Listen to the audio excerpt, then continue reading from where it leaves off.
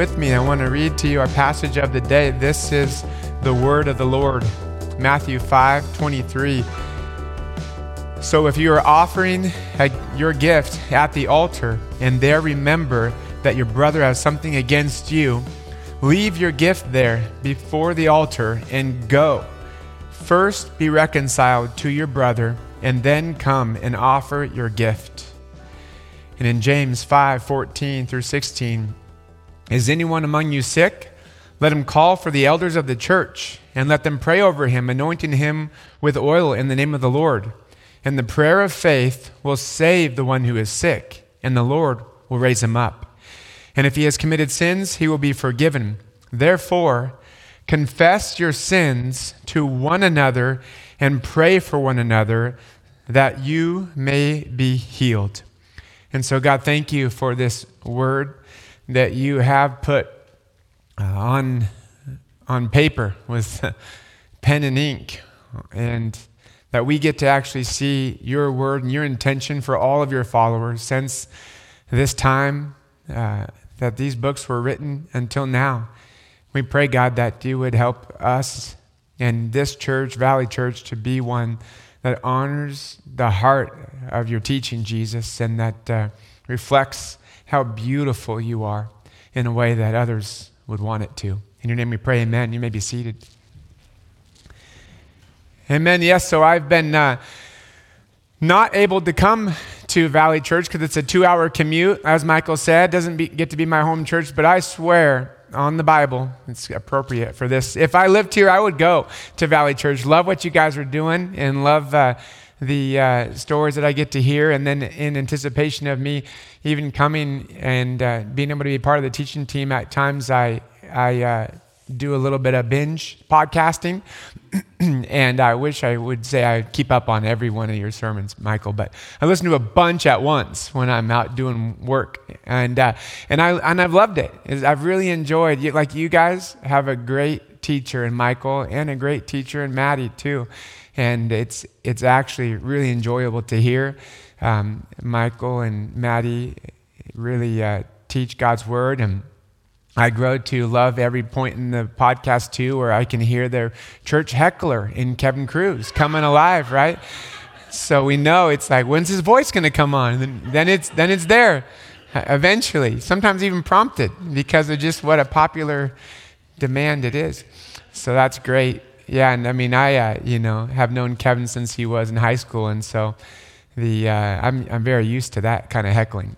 Actually, Kevin will tell you that most of the time during my sermons he slept in high school. So, but he had a problem with sleep apnea. I don't know what, narcolepsy. So, whatever it might have been. I'm glad to be here with you guys. And I brought my wife Crystal and 2 out of 3 boys. My oldest is 16 and he's got a real life and a job. So we left him back in Sisters.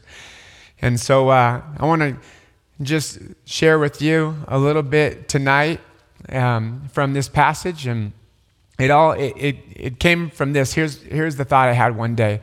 One day, as a former recovering pastor, I remember sitting in a church service, especially one time, and I remember the pastor probably said something like, "Isn't this great?" And he said, this is great, and you got to bring your unbelieving friends to be a part of this thing. And this is where I have to just tell you that I have made a commitment to Jesus that I will stop being cynical. But I've asked him, and he said that I can go ahead and open just a little window into my former cynical self that I have tried hard in the last year even to stop being. But I remember at the time when the pastor said, "Isn't this great? You got to bring all your unbelieving friends." My thoughts went something like this. I mean, even though there were some people that probably gave him some sort of affirming, yeah, I wasn't convinced that they meant it. And in fact, I couldn't say I was convinced, right? My thought was, I'm not sure this is what I would call great. Like, I've been a part of a lot of church, right? A lot of Sundays. I did it professionally for a lot of times. This church, I told you, is great. I'm talking about the other ones. And But I was there sitting with a bunch of people. About half of them, I wasn't even sure if I liked. And you can't say that when you are a pastor, but then once you quit, you can. So I would just tell you that I wasn't even sure if I liked. I just got done talking with this guy right before church started who told me about how Ronald Reagan was the last great president that ever existed. And he just talked with the assumption that everyone there in that church had shared his same political views. And I was just there thinking this through as a bunch of people are sitting in this room singing strange songs to various degrees of musical talent. And I don't even think I could say that I really even liked it there. And I was a pastor. And I'm sure not convinced that if I was going to bring someone and introduce them to Jesus, that would be my idea of the best place to do so. And I've had those kinds of moments, and I don't know if you've had any of those as well, where you just think like, man, are we missing something? Is this really what it means to be a Christ-following community of people really seeking after Jesus? So many times for me as a pastor, I've thought questions like this through, and I've been a part of endeavors like this where we tried so hard to do different things even to bring people that are far from Jesus to find the longing of their soul. But I'm convinced that I did so in so many different ways that were just other than what Jesus would want. I mean, I'm not saying like we didn't do some great things. Like if you're old school, I'll bring you back to the day where we launched a car that I bought with church money through the air in the church parking lot. And the guy that drove it crashed into these other cars. And we did it for this outreach thing for high school students. And the guy got out of the car after just launching through the air in the church parking lot. Not something you see every day in the church parking lot, right? And crashes. He gets out of the car. And because I didn't offer him all that much money, he didn't have the best helmet. So his face got cut open from the face shield that split right down the middle. He's got blood all over his nose and he's like, yeah.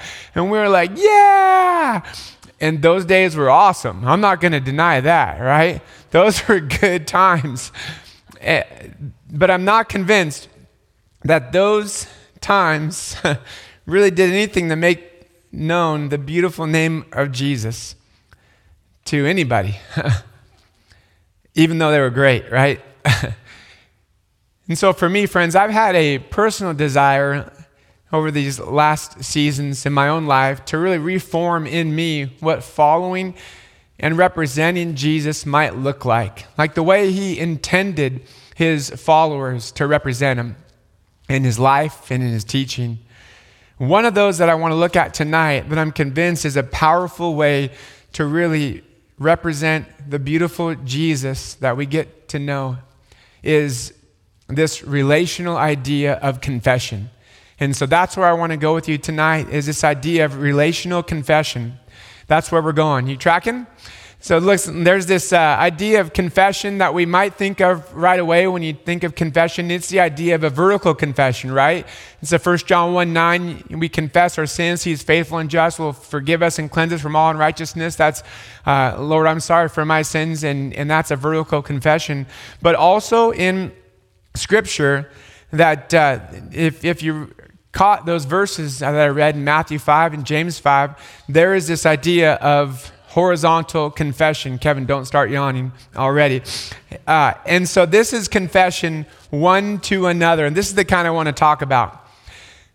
It's one of these distinctly Christian practices of old, this idea of confession one to another. In fact, there's this old writing called the Didache written in 70 AD. And the description of the church gathering was this, get this, assemble on the Lord's day and break bread and offer the Eucharist, but first make confessions of your faults, so that your sacrifice may be a pure one. Anyone who has a difference with his fellow is not to take part with you until he has been reconciled, so as to avoid any profanation of your sacrifice. And so you see, even in the early church, there was this practice of confession one to another. And so when's the last time we did it? Or you did it here? There's a classic book by a guy named Francis Schaeffer called The Mark of a Christian, and he brings out that in Scripture there are really two ways that Jesus gives the world permission to look at us and decide what kind of followers we are of Jesus and what kind of God he is. Two ways in Scripture. Can you think of what they are? Two times where Jesus says something like, by this all men will know that you are my disciples if you love, right? Love one another. So that's one of them in John 13, right? Love one another as I've loved you. By this all men will know you're my disciples if you love one another. The second one, does anyone know what it is?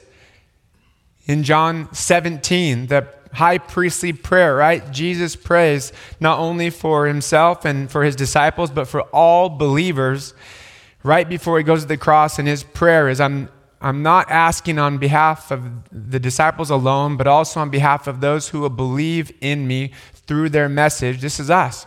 And his prayer for us and all believers is that all of them may be one. As you, Father, are in me and I am in you, so they may be in us, so that the world may believe that you sent me. There it is again, right? World's permission to look and see. No, Jesus is legit because of how followers of Jesus were one and loved another. And so there's these two passages that really share, I think, the heart of God when we come to read passages like the ones I'd read at the very beginning. This Matthew 5 idea where it says that, again, I'll read it. If you're offering your gift at the altar and there remember that your brother has something against you, leave your gift and go. First be reconciled to your brother and then come and offer your gift. This tells us that according to Jesus, what God wants more than our worship, maybe an equivalent of today, more than our song, as we come together and sing, what he wants more than that is actually a relational oneness, a love for one another, a reconciliation, a forgiveness, a kind of bond with other believers that requires us to do some real mature relational work in confession when it means it. I can remember way back in the day, for those of you, I got to give a couple of good classics, because another one that so many of you guys went on, were a part of our short-term missions to Modesto. I remember, almost all these old school dudes that were part of the youth group back in the day went, and we had some great times in Modesto. There was one year that was an exception to the great times, and I remember leading this group of high schoolers down there. I think they were sophomores or juniors when we went down to Modesto, and we're trying to do these short-term acts of service and give students a chance to really represent Jesus. But my team were just so drama-filled that it was like terrible. Most of the whole week was, one bickering after the next, and students really at each other and not really doing well in so many ways. And I was really a young leader too, and didn't have a lot of relational maturity myself to even know how to navigate some of those things. And so I just remember this being like my worst year of Modesto. It might have been the same year too as where these dudes were up in the little loft area, and they were just sniping people with airsoft guns for hours, and we couldn't get them to stop. And it might have been the year too where the leadership decided it would be a really good idea to wash the guy's feet literally, and I was like, that's a bad idea. And anyways, the thing that happened though was we got to this one evening time where all the team was together. And we typically in the evening would have some time where we worship God in song, and then we hear reflections on the day. But I remember in that moment where I thought, I thought of this passage in Matthew 5, and I thought we don't need to sing to God our songs when we're constantly fighting outside of this worship time. So it was one of my proud young youth pastor moments. It's a little bit of a power play, but I just said, listen, we're not going to sing a single song tonight. Instead, you guys go and pray about two things. Think about two things. Journal about who you hurt that you need to apologize to, and who hurt you that you need to go to and tell them how they hurt you. And so we just ended the night, and it was like, it felt good, for me. I don't know if it helped, but it felt good. The point of it being is just what I said, though, that this is important to Jesus. Leave your gift at the altar and go be reconciled with your brother, and then come back. God wants a reconciliation more than he wants a song or a gift. And so then in James 5, verse 14, I read it to you as well, but look at if we get down to 16, it says, therefore confess your sins to who? One another, and pray for one another that you may be what? Healed. Can we ask the question of what does that mean? How is it that we could confess our sins to one another and then find healing in doing so? How does healing come through confession? Like, what wound is being healed? There are all kinds of ideas on this that you can read about, but the one I want to propose to you tonight for you to consider is that I believe this passage, the heart of it, is referring to relational sin. In other words, wounds that we have caused one to another. And the potential for repairing these ruptured relationships is actually through confessing one to another. Confess your sins, so the way that I've wronged you, so that you may help me be healed. I just pause because I want you to think about what that would mean if we read these passages. Maybe, hopefully, it's something that's new for you to consider with me. It's been newer for me lately. And so I just want to throw out 3 areas to you that this kind of one another confession is powerful. I'm going to give you 3 ways that I've seen this be powerful. We can just ask the question, though, have you done this? Have you actually taken Jesus' words to heart in a way that you have thought, no, I need to go to that person and we need to work it out because I want to honor Jesus in the way that he says to be reconciled with one another? There's 3 ways that this one another confession is powerful. And the first one is this, that confession elevates relationships in the way that Jesus does. And I really believe that. See, what usually happens, and you can tell me if this is a pattern for you or just others you know, right? What usually happens is that we go to a church, we get involved, we get hurt, we leave the church, and then we rinse and we repeat. How many of you would say that's happened to you? You're lying. How many of you would be like me and say it's actually, I felt that. We go to church, we get wronged, we get hurt, and then if we are like many, we leave, or at least we walk around wounded. And friends, when that happens, let's just agree that left at that, the enemy wins. When Jesus prays for all believers that we would be one, and we are a party to a lack of oneness, Jesus doesn't win. The enemy wins, right? Confession one to another, it requires us to navigate the relational complexities that exist whenever we venture to live with others, right? Like, community would be really easy if it weren't for all the stupid people we have to do it with, right? You see how it's funny because it's true? We see that so big picture when it comes to relational oneness, there's three phases, we'd say, that I want to just frame for you so we can make sure you're tracking with me. The first phase of this relational oneness and this reconciliation is actually the phase that we just might call forgiveness. And forgiveness is a one-party endeavor. So just think of it that way. There's times when I have stewed about something that someone else did to me, and I realize, like you've heard hopefully enough to be aware of the enemy's schemes, that Satan would love nothing more for that to be something that becomes in you a source of bitterness and eventually of utter hatred for, desire to do harm because of unforgiveness in your heart. It's drinking poison and what? Hoping the other person dies, right? That's what happens when we have unforgiveness. And so the first phase of this, when someone's been wrong relationally, is that before God, a one-party endeavor is where we say, I ask your help, Jesus, to forgive.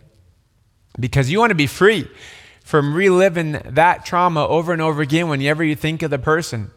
Because they don't even know you're thinking about it, right? They don't even know, for all we know, that you're even hurt.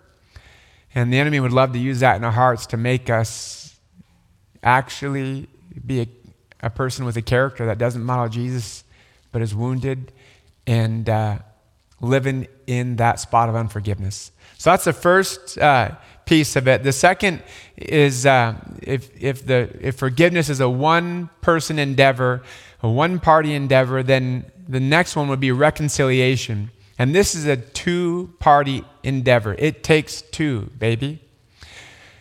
When you've asked that God would help to remove that bitterness and to remove the offense from being able to affect you, then the next step would be especially in this case with a believer, you go to them and you actually have a chance at that point to reconcile the relational hurt. Forgiveness, might be something where you say, I'm not going to let that affect my relationship with God. Reconciliation seeks to mend the ruptured relationship between someone else. And so reconciliation is a two-party endeavor. The third step, by the way, is that would be hopefully a restoration, which doesn't always happen. But restoration, fully restored, is that you can actually trust the person in a way that you did before you were wounded. And that only comes if reconciliation goes really well. And so the way I've seen this look in a way that's just been beautiful, friends, is there's a lady in my church that had students in my high school ministry in Sisters. And this family is up there among the top families that I have seen be utterly hurt, actually destroyed by sin. The situation happened before I even got there, but when I was there was students, middle schoolers in my youth ministry who were living with the broken pieces of this fractured family because the dad had sexually molested one of the other siblings in their family. And eventually that came out into the light, and authorities were involved, and the kid, one of his kids that he had molested, the different authorities said it would be best if you could actually testify against your dad. And because of all this different pieces of brokenness that only we could imagine if we put ourselves in their shoes, this boy was torn with this dysfunctional relationship. And so he confessed, and then shortly after, he killed himself. And so this family is just totally broken in pieces. And as I was there and getting to know some of the other siblings in the family, I got to connect with one, and through that got to connect with the mom. And the mom is in just a really strange spot. And as we talked, she told me what happened is that she clearly is will never put her heart back together again, right? With the kind of hurt that she's been subjected to, with the heartbreak that she has.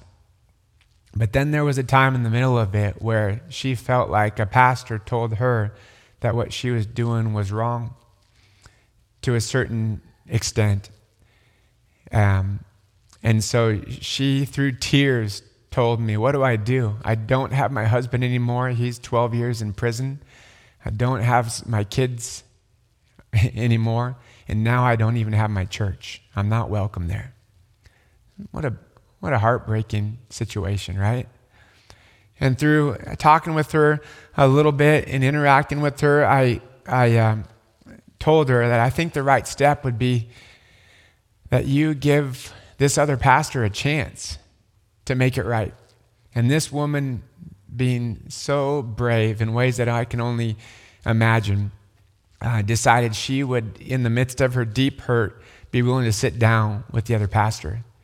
And so I got to sit there and be part of it because I kind of helped this one kind of come together, and I just got to kind of spin the conversation and let them talk. And through the course of that conversation, this lady shared her hurt, and this pastor put himself in her shoes and felt her hurt with her.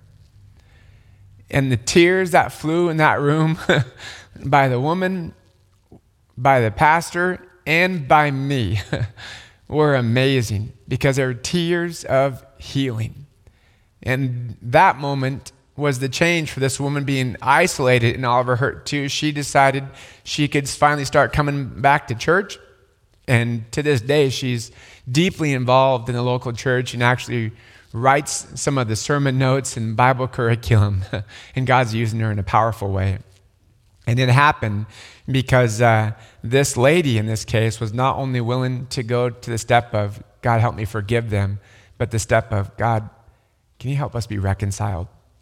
It was a beautiful thing where this pastor and this lady both got to experience God's healing touch. Isn't that cool? And so, like I said, confession elevates relationships the way Jesus does. And it's beautiful. And so I should ask just practically for you. Are you aware of somebody that you have hurt or that's hurt you? Would you be willing to actually spend some time asking Jesus, Lord, what might you have me do? We'll just start there. I'm not telling you what to do. Can you ask Jesus? Because when you start to ask those kinds of questions, I think you elevate relational connectedness that Jesus deeply desires for his people. Secondly, confession is powerful because it calls sin for what it is. And what is sin? It's wrong. When we do this, we actually validate those we have hurt. And when we validate, there's a sense in which you can actually right the wrong. And I've seen this happen to me personally with Crystal, my beloved wife, right? By the way, the people that you're around the most in life, your spouse, your siblings, your parents, are the ones that are going to hurt you the most too. It's just a probability for time. They're going to deeply wound us. And what will we do in those moments? And so Crystal and I, years ago, went to this Weekend to Remember. Anyone ever been to that? It's a marriage retreat. And we were living in Salem at the time, and we went to beautiful Sun River, which is my neighbor now. I live in Sisters, right? And it's, by the way, totally sunny there today. We came here for you guys, and it was raining. And so we went to Sisters, and we're like, oh, great. And they worked us through some of the curriculum. We were hearing the teaching, and they gave us an assignment. And the assignment was for us to write a love letter to our spouse. And it sounds like a great assignment, right? And we sat down at this coffee shop and started to write this letter to each other. And the problem was that I was in a weird spot where I'd been harboring some hurt that I had towards Crystal. It's kind of weird, and you can, Call me a wimp if you want. You would wonder, what could Crystal ever do, right? Like, she's perfect. But what she did is that we were in the spot in life where we were making decisions about our family and how many would be a part of the Vogt family. And we got to 3, and we prayed every time, Lord, help this baby be a girl. And we just wanted one. Like, I still like my boys, but we just wanted one girl, right? And so on the 3rd kid, I had my 5-year-old praying at night with me, God, help the baby be a girl. And so then God gave us a 3rd boy, and there we were with 3 boys, and it's funny. We've had some of our friends, even the sisters, say that when we moved, this is the context, when we moved to sisters and they brought us up on to Sunday morning, and were kind of commissioning us, as the new pastors of the church. They brought us up there, and one of our friends said, she's like, the first time I saw Crystal, my thought on that Sunday morning, she's like, I think she needs a drink. And so that's kind of the context of what it's like to have 3 little boys, under, whatever, were they under 8 when we moved? And so we're in that spot, right? And I was like, Crystal, I think this next one's going to be a girl. Number 4, right? And I tried all the things, right? Tried all the things that you could think of, where I said, sometimes I was joking and a little bit manipulative, but I'd say things like 4 is the new 3, right? Other times I actually would say, honey, I really almost would go so far as to say, I think the Lord wants us to have another. And so then other times, I would replace some of her medicine with some candy. No, just kidding. I didn't go that far to replace the birth control with little Skittles or something.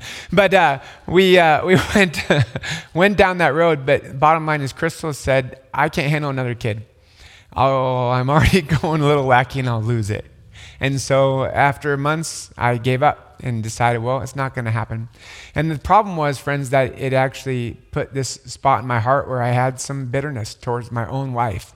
And so we get down to this great marriage retreat where we're going to write a love letter. And all I could think of is, like, I can't keep harboring this bitterness in my heart. And so my love letter started out like, I'm really sorry that I even have to write this, but I'm hurting.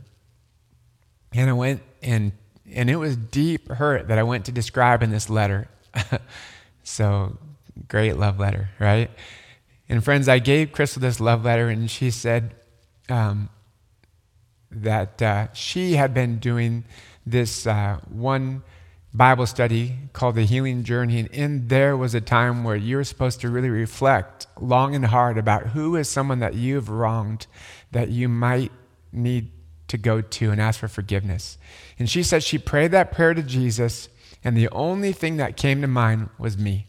It was about how she didn't necessarily need to say, yes, I'll have another kid, by the way. But how she just felt like she didn't hear my heart in the ways that she wished she would have. And so she told me those things that God put me on her heart when she asked God, who have I wronged I need to talk to? And friends, I was driving down the road at the time, somewhere around Sun River and Lapine. We were going for a drive, and I had to pull over because the tears were flowing so strong that I couldn't hardly see the road well. And what was amazing, what I'd never experienced in this way until that moment, what was the power of validation, of true empathy, because I actually at that moment looked to try to find that hurt that I felt in my heart, and it was gone. Because when she confessed what she did to me, it told me that God saw my hurt, and he did something about it. That validation is powerful, friends.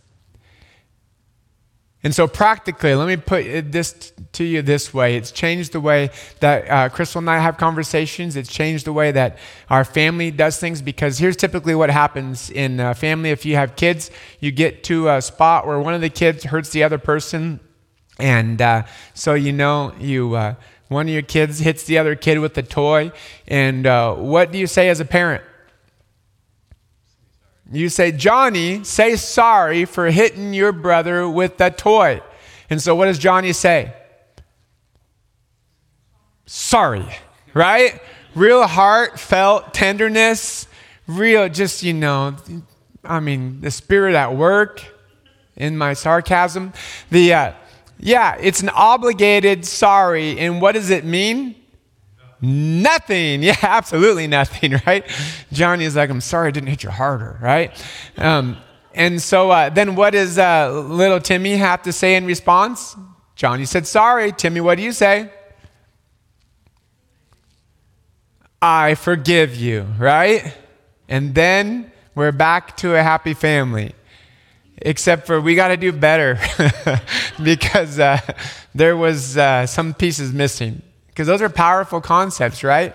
And so let me propose to you that it would look a little different, and it would look like this. The first piece where it has to start is actually with confession, where we go to the person and we don't say sorry, right? But we use this powerful, powerful phrase that starts out like this. It was wrong of me.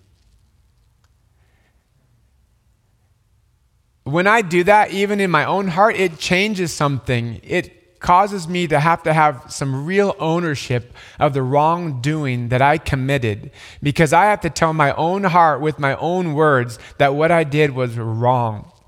And so the first step is that we actually, in confession, should say it was wrong of me to ... Right? And so this is, you hopefully you're memorizing this and you're going to write this down, because if you, hopefully you'll do it tonight.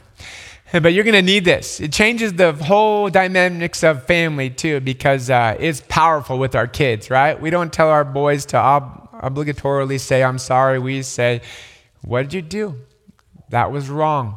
And they say, it was wrong of me to hit you in the head. And so that's the first step, is the step of confession. The next, actually the response, just so you know, is this. Not, I forgive you, but I receive your confession. This is big boy and girl, mature relational interaction. I wronged you when I did this. You actually own your fault. And the response is, by the way, not, I have to forgive you right here and now because you just, apologized to some extent. You admitted you're wrong. Which, by the way, have you ever been in that spot where someone says, I'm sorry, and in your heart you're like, yeah, thank you. I need some time, but I feel like what I should say is I'm obligated to say I forgive you, so you do, but you don't really mean it. So this is good tools that can be very helpful. The confession is the first step. I wronged you, but then the response is, I receive your confession.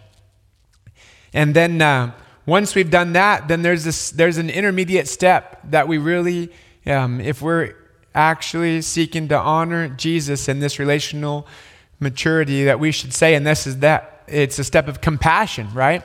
How about this for a follow-up? I wronged you when I did this. I receive your confession. Thank you. And then my follow-up question is, would you be willing to trust me enough to share how what I did hurt you, so that I could put myself in your shoes and feel the way you felt? And if we get to levels like that, heart levels in our conversation, then it gives God an opportunity to really work, because then his heart of compassion comes in to where I can actually feel like, oh no wonder they are hurt. I have had a lot of times too where I've just struggled with, I don't know what I should even confess, but I know I sure made them mad, right? And so sometimes you just got to start with, it was wrong of me to hurt you. Can you tell me more? And usually when I get to the point where I've asked, can you tell me, can you trust me to tell me how what I did made you feel? Then the lights come on and I can own my stuff. See, the outcome of that step of compassion is that of validation. Listen, people, we believe that the God of justice is at work to right wrongs in our world. And I'm just convinced that when we take a step like this,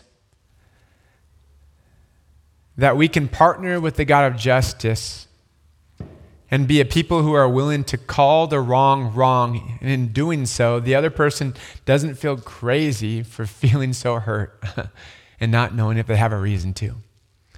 And so,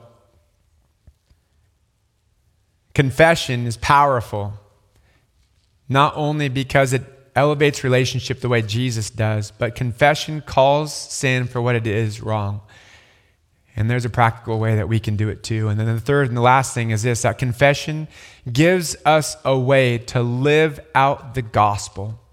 It's a way we can live out the gospel. That's beautiful for the world to see. Like, check this out. We actually, if we practice confession, we have a paradigm that says, I need forgiveness. And I need a way to process hurt, bitterness, and to heal. Because let's face it, friends, this is the same now as it was in Bible times, right? When someone cuts us, we want justice. When someone hurts us, we want something in return. Left alone, right? When someone wrongs us, we want revenge. An eye for an eye, Jesus says, and he talks further about it, right? The bottom line is someone cuts us and we want to make them bleed too. Who's going to bleed? And we know that Jesus did. He bled for us. And there can be forgiveness and reconciliation and restoration because of Jesus. Now, I have not got this right so many times. I remember once as a young guy that my boss at the time says, hey, is it hard for you to admit when you're wrong? And of course, my response was no, right? Ironically, I proved his point in my response. For so long for me, I just think that my doings were so tied up in who I was that to admit wrong was to somehow acknowledge a lack of worth and value in myself. And it was just proof that I didn't understand the gospel, right? But if we do, well, like Paul Tripp says in his book, A Dangerous Calling, he says, you do not have to defend, rationalize, or excuse that which grace has already forgiven. Isn't that powerful and freeing if we'll embrace it? You do not have to defend, rationalize, or excuse that which grace has already forgiven. And I just think this is so true in all areas of life. In fact, there's a trend that I think I've seen quite a bit from adults that are followers of Jesus, where the trend is that one day these adults decide, my parents have caused me hurt. By the way, the people that you're around most, that love you most, that are with you most, are going to cause you hurt, right? And so the problem is their response. It's almost like the kid that's an adult that's following Jesus didn't actually grow up in the way they related to the parent, because the response so often in this trend I'm speaking of is that the kid says, I'm going to cut off relationship with my parents because they wronged me. And I'm taking a 20,000 foot view, right? I don't know what the wrongs were all the time. I don't know if you're in this spot even where you're feeling hurt by parents or anyone that has been in your life. In no way am I saying that your hurt is less than hurt. I'm sure it is a powerful force that has caused real pain. But what I just want you to know is that Jesus is the source of healing. And the forgiveness of Jesus relationally to help this one to another confession really work to heal is real. It's able to do something about your situation. And I can't help but think about the trend when grown kids, unfriend their parents and say, I'm not going to talk with you anymore. I can't help but think, but how are they going to be healed? It won't come any other way, friends, than through Jesus. And so Ephesians 4:32 says, "Be kind to one another, tender-hearted, forgiving one another as God in Christ forgave you." It's because of Jesus' forgiveness to us when I realize, oh, I have wronged you, Jesus, so many times and in so many ways. That is the motivation for me to work this forgiveness and reconciliation out with others. And so I just want you to know, man, this stuff is so simple when I throw it out here up front, but it's so hard, right? Like I talked with a guy recently where he's been hurt so deeply that I'm still mad because of the way that he was hurt by other believers. And I asked him, like, what do you do with this hurt? Are there ever times when you get, mad about it?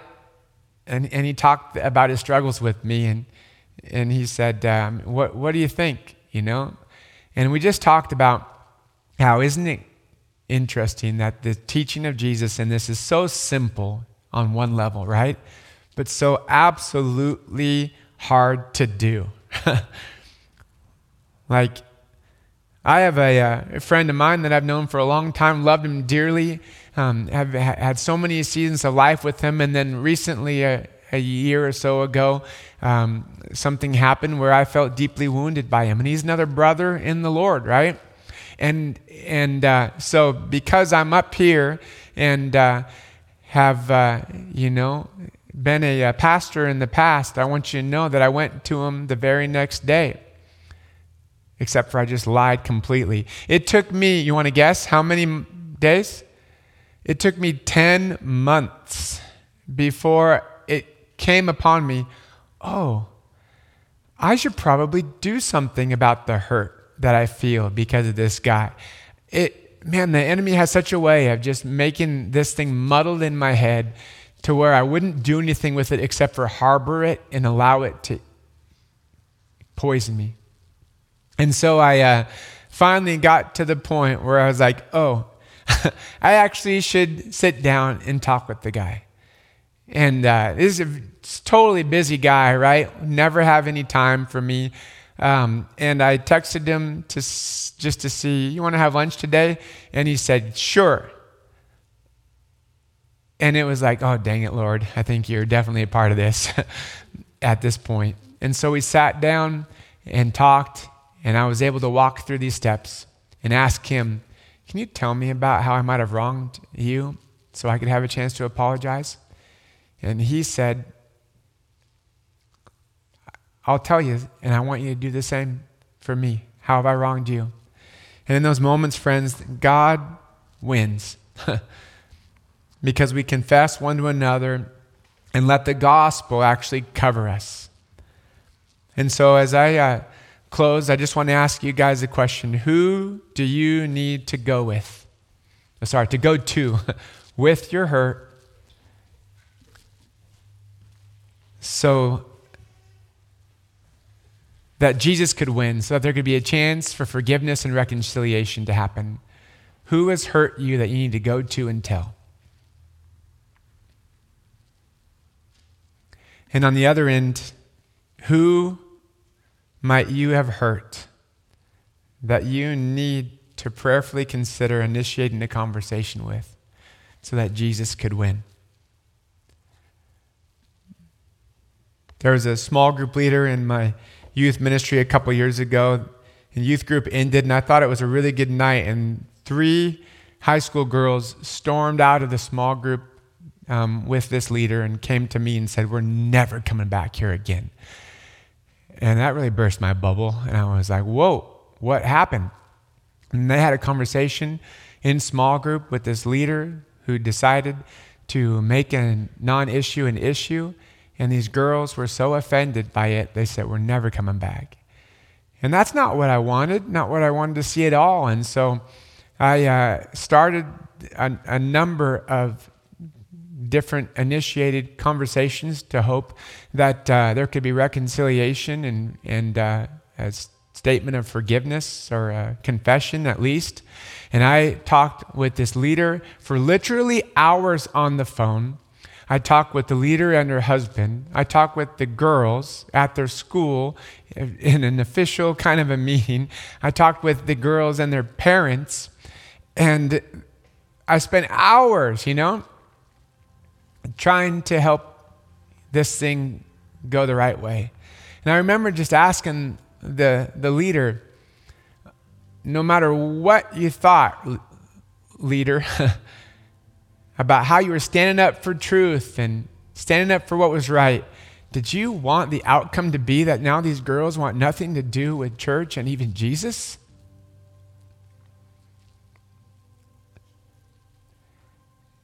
And friends, all I can say is that, sadly, that leader really never owned the relational hurt she caused. And these 3 girls, to this day, now are grown women, and as far as I can tell and have heard, don't want anything to do with church or Jesus.